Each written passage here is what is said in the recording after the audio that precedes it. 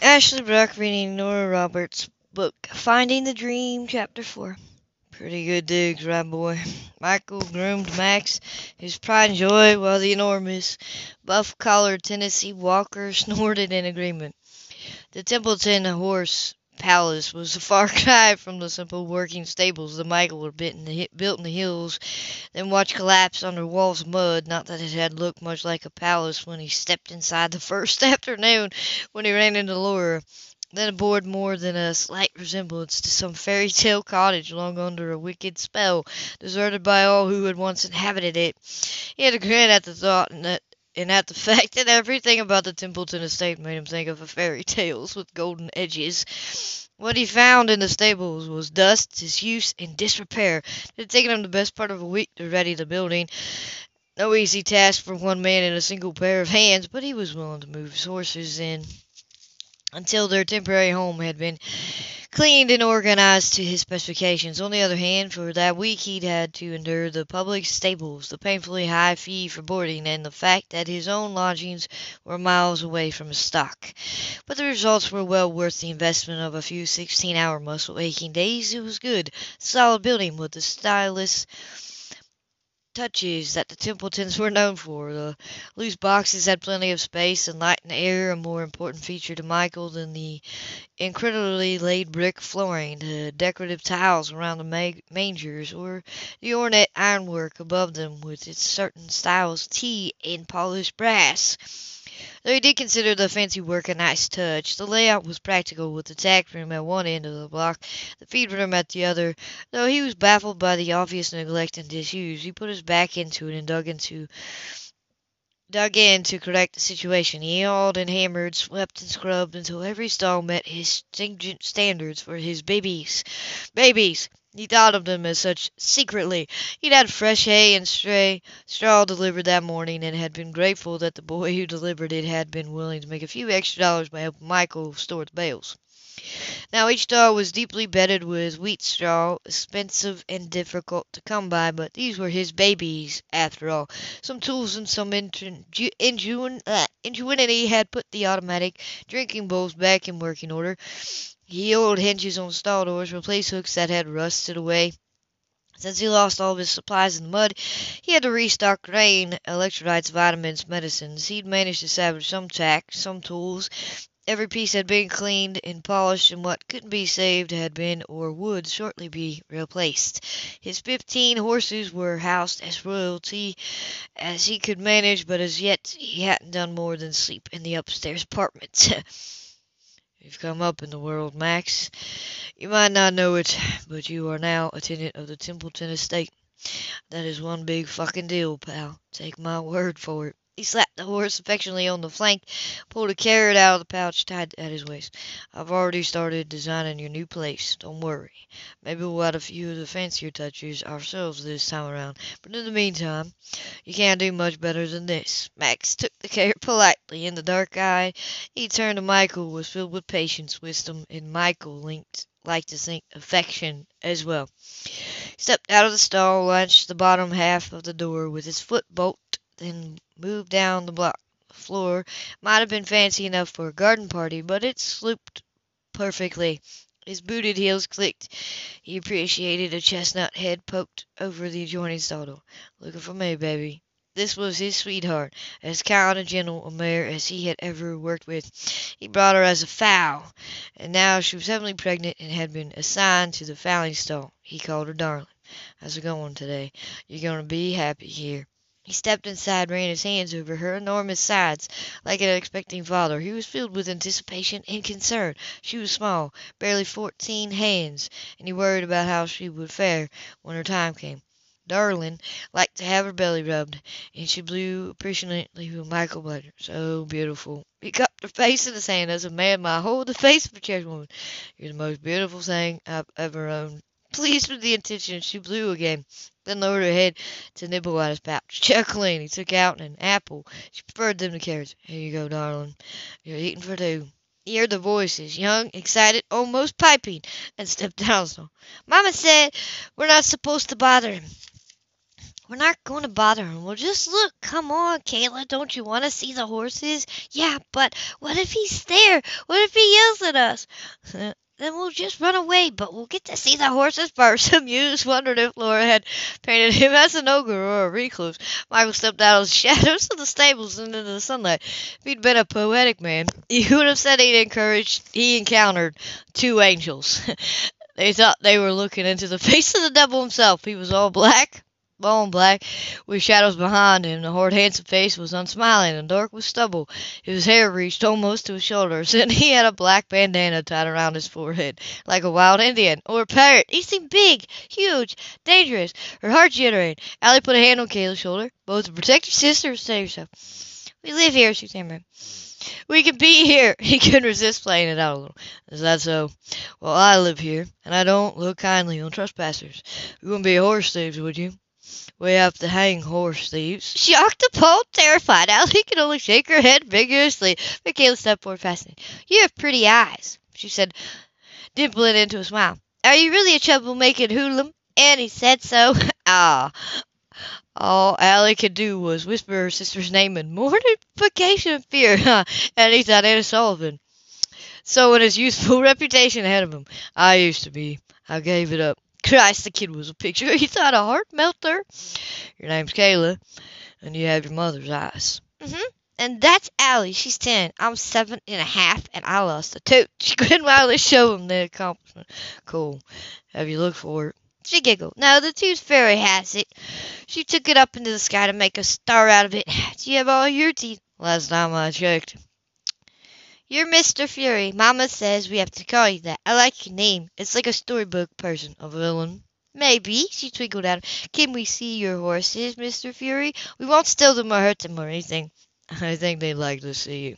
He offered a hand, which Caleb took without hesitation. Come on, Allie, he said casually. I won't yell at you unless you deserve it. Biting her lip, Allie followed him into sight. Oh. She jolted back and giggled at herself when Max stuck his huge head over the stall door. He's so big! He's so pretty! She started to reach out and stuck her hand behind her back. You can pet him, Michael told her. The older girl was a little shy and decided prettiest picture in a book.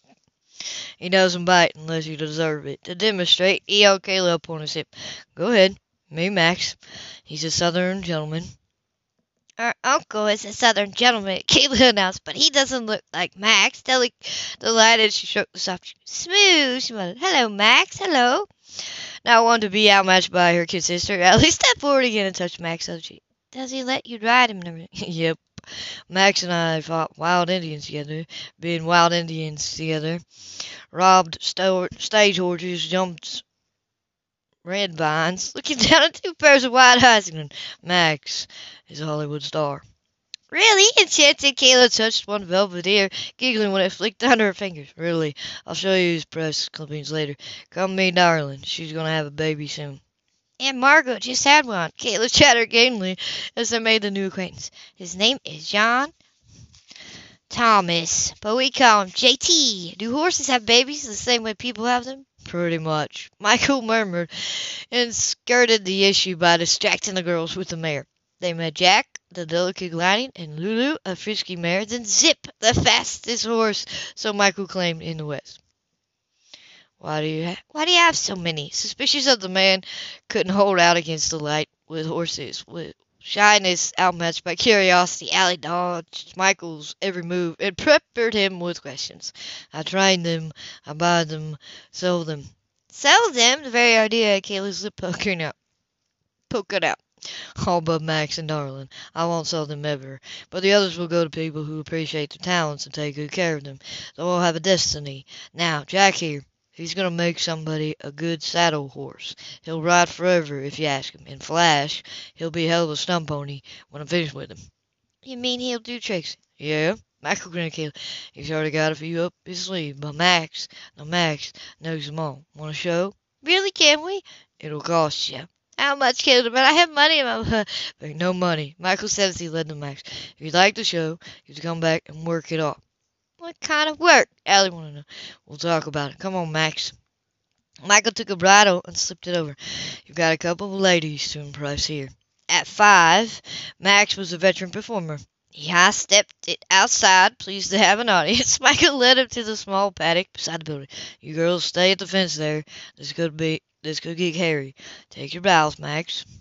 Max gracefully bent his front legs and lowered himself. When the girls erupted with applause, Michael could have sworn that Max screamed.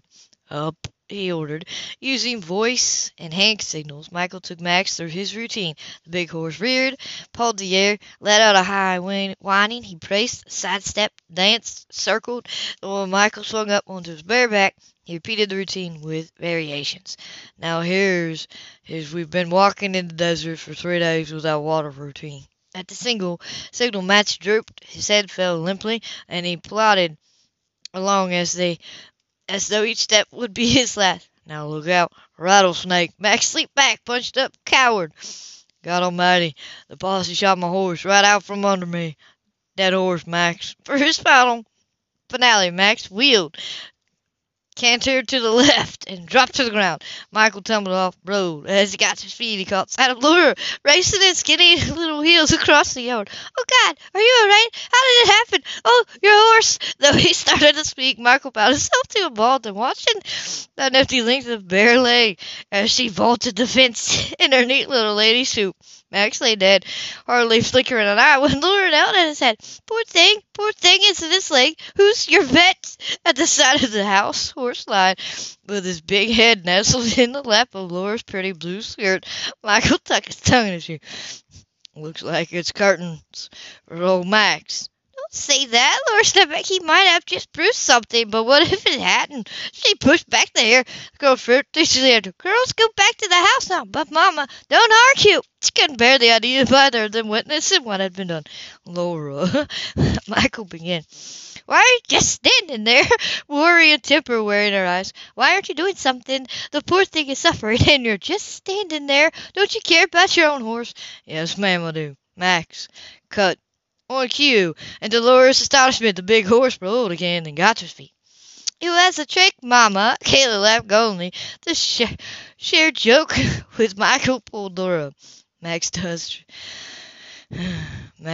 tricks. He was playing dead like a dog does. Isn't he wonderful? Isn't he smart? "Yes." Under her ragged cloak of dignity, Laura brushed off her skirt. "He's certainly talented."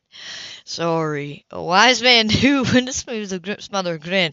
Michael rarely chose to be wise. I'd have warned you if I'd seen you coming. Then you were off and running." He scratched his cheek. "Seemed a lot more worried about my horse than about me. I could have broken my neck." "The horse was down," Laura said primly. "You weren't." But everything faded into admiration as Max bent his head to her. "Oh, he is beautiful. Aren't you gorgeous? Aren't you clever?" "Max has been in lots of movies," Ellen moved. "So has Mr. Fury." "Oh." "Stunts," Michael exclaimed. He took a carrot out of his pouch and handed it to Laura. "Give him that. He's your slave for life."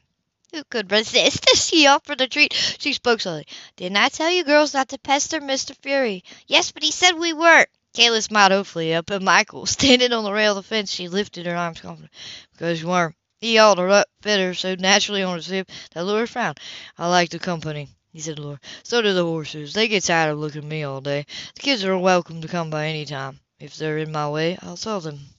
To Kayla's delight and Laura's momentary horror, he plucked Kayla onto Max's white back. "It's high. Look how high up I am." "I'm trying not to," Laura said, and her hand automatically going to the bridle. "He's a stunt horse, not a saddle pony." "Gentle as a lamb," Michael assured her, then lifted Allie over the fence and put her behind her sister. "He'll carry the three of you if you want. He's also strong as a bull." "No, thank you." Her shuddered as she looked into Max's eyes. They were indeed gentle. "I'm not exactly dressed for it." "So notice. You look good, Miss Templeton. And you look damn good climbing over the fence." She looked back into Michael's eyes. Gentle. No, indeed, she thought, just as compelling. "I imagine I made quite a picture." "You don't know the half of it, sugar." Step back. "Okay, girls, party's over. You need to wash up for dinner." Allie started to complain, stopped herself. She didn't want to risk being told she couldn't come back. "Can Mr. Fury come to dinner?" Discomfort of manners. Manners always what? "Of course, Michael. You're welcome to come." And if he'd ever received a cooler and less enthusiastic invitation, he couldn't remember. "Thanks, but I have plans. I'm heading over to Josh's to meet his son." Well, then she reached up, lifting Kayla, then Allie to the ground. We'll get out of your way. There were a couple of things I wanted to run by you, if you've got a minute. Of course. Her feet were killing her. All she wanted was to take off those damn heels and sit down, girls. Tell Annie I'll be here shortly. Thank you, Mr. Fury. Her mother's daughter to the core. Allie offered a hand. You're welcome. Thanks, Mr. Fury, for showing us the horses and the tricks and everything. I want to tell Annie. Kayla started to race off but stopped. Miss Fury? Yes, ma'am. She giggled at the end of the sober. Can you teach dogs, too? If you had a puppy or somebody did, could you teach him tricks like Max? I expect I could if he was a good dog. She smiled again wistfully, then hurried away behind her sister.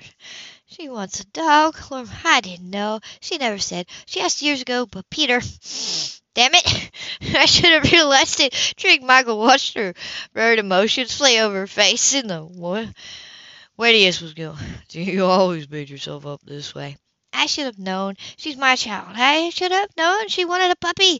Suddenly down, she dragged her hands through her hair. So get her one. Chin said, I will. I'm sorry. Shaking off the guilt, she looked back at Mile. What did you need? Oh, I need a lot of things. Casually draped an arm around Max's neck. A hot meal, a fast car, the love of a good woman. But what we both need is a couple of mousers. Excuse me? You need some barn cats, Laura. You got rodents. Oh, God, she stuttered once, flew out of breath. I should have realized that, too. We used to keep some when we had horses, but Peter... She broke off, shut her eyes. No, she was not traveling down that road again. I'll be making a trip to the pound, it seems. I'll get a couple of cats. You're gonna get your kid a dog from the pound. And why not? No reason. He led Max to the fence. Figured you for the purebred type, that's all. That's the way some people are about horses. They want Arabians, thoroughbreds. I've got me one of the prettiest fillies you could want in that stable. She's smart as a whip and quick as a snake. She's what you call a mongrel, though. Always liked mongrels myself. I prefer character above lineage. Good for you. In an absent-minded movement, he bent down, plucked a struggled buttercup out of its patch of grass, and handed her. I'd say you've got both in those girls of yours. They're beauties, heartbreakers. The little one's already wrapped her fist around mine, and she knows it. You surprised me. She stared down at the sunny yellow flower in her hand, baffled. Despite fatigue and aching feet, she followed him into the stable. You don't strike me as a man who'd taken to children. Little girls. Mongrels are full of surprises. I didn't mean I know you didn't. He settled Max in his stall, watched him. The little one's got your eyes, smoking storms. Allie's got your mouth, soft and wanting to be stubborn. He grinned then. You breed good, Laura. I suppose I should thank you, though no one's ever put it quite that way before, and I appreciate your entertaining them, but I don't want you to feel obligated. I don't. I said I liked them. I meant it. Besides, they owe me for the show. Me and Max don't work for free. I could use some help around here. Help mucking out, hauling hay, unless you've got a problem with your prodigy shoveling manure. She shoved plenty herself in the day. No, it'll be good for them. Automatically, she lifted a hand to stroke Max's nose. You worked a minor miracle here. She noted, glancing down the spotless building. I've got a strong back and plenty of ambition. For? Making something out of this. Saddle horses, trick ponies, jumpers. I've got a way with them. If Max is an example, let's say you've got a major way with him. Were you really a mercenary? Among other things, including the troublemaking hoodlum Miss Sullivan claims I am. Oh, she rolled her eyes as Meg cleared her throat. I expect Annie's remembering the boy who gave Josh his first cigarette. One of my lesser crimes. I quit 6 months ago myself. Easier than worrying about setting fire to the hay. Or dying of lung cancer. You gotta die of something. She turned just as he reached up to slip the bridle off Max. Their bodies bumped this much out of curiosity. He steadied her, took her arms, soft, fragile as he imagined. As she shifted just a little, the gentle swell of her breast pressed against him. Her eyes had whipped to his at first contact. They stayed there as her heart hammered.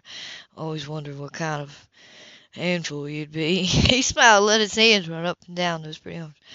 Never had the opportunity to find out before. Of course, you were too young for me back then. You've got up close enough now. Excuse me, that was her voice, calm and cool. She was able to manage that, though everything inside her was hot and unsteady. You're not in my way. Easily he lifted a hand to toy with a curl that flirted with her cheek. Then you're in mine. She didn't know how to handle men, had never had to really, but she was smart enough to know that now she needed a crash course. I'm not interested in flirtations. Me either.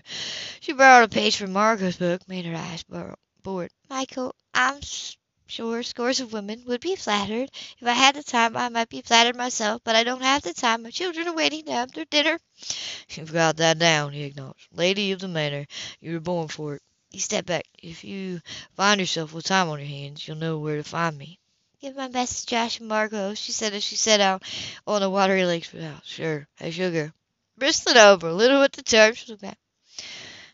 The Mousers don't come bringing me some furry little kittens. I want big, hungry Tom. I'll see what I can do. I'm sure you will. He murmured as he walked away. Christ, what a package, he said to Max, amused at himself. Michael rubbed the heel of his hand against his heart. Did it get to settle down for him? She's the type that makes a man feel like a big hungry Tom, and clumsy. With it shaking his head, Michael headed upstairs to wash off the stable dirt. So Margot's a mommy. Michael grinned at his hostess, who failed to look the least bit maternal in a peach-toned jumpsuit that clung glamorously to every curve. I'm a great mommy. She gets both his cheeks European fashion. I love being a mommy. Drawn back, she took a long look and wasn't disappointed. What's it been, Michael? 6 years? 7? Longer. I was trying to tear up the European circuit, and you were taking the continent by storm. Those were the days, she said lightly, and tucked her arm through his, let him inside. Great place. He wasn't surprised by the elegance of the Californian Spanish, but he was by its coziness. Kate turned us on to it. You remember Kate, pal? Sure. They strode out of the tile foyer into a spacious room with a blazing fire and twin sofas and deep mat room. How's she doing? I heard she married now. Still a newlywed. You'll like Byron, I think. We'll have to have a party when you're settled. Introduce you around. I'm not much of a partier these days. A small one, then. What can I get you to drink?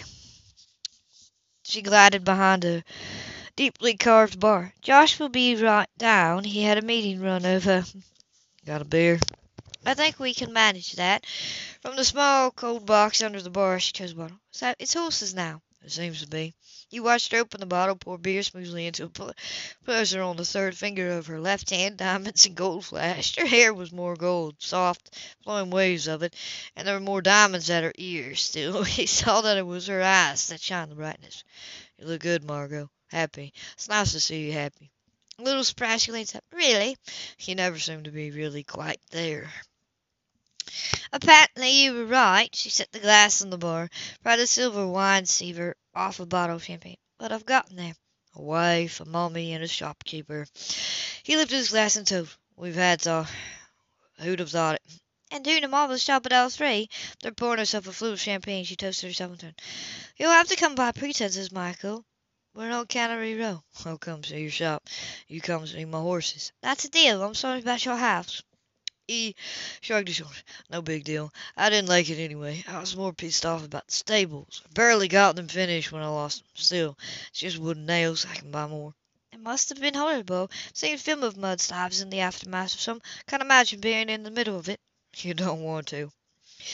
He still had moments when the image of driving rain, thundering earth, and wicked winds flashed into his mind, and the panic that came with the flash that he wouldn't be quick enough, strong enough, smart enough to save what mattered to him.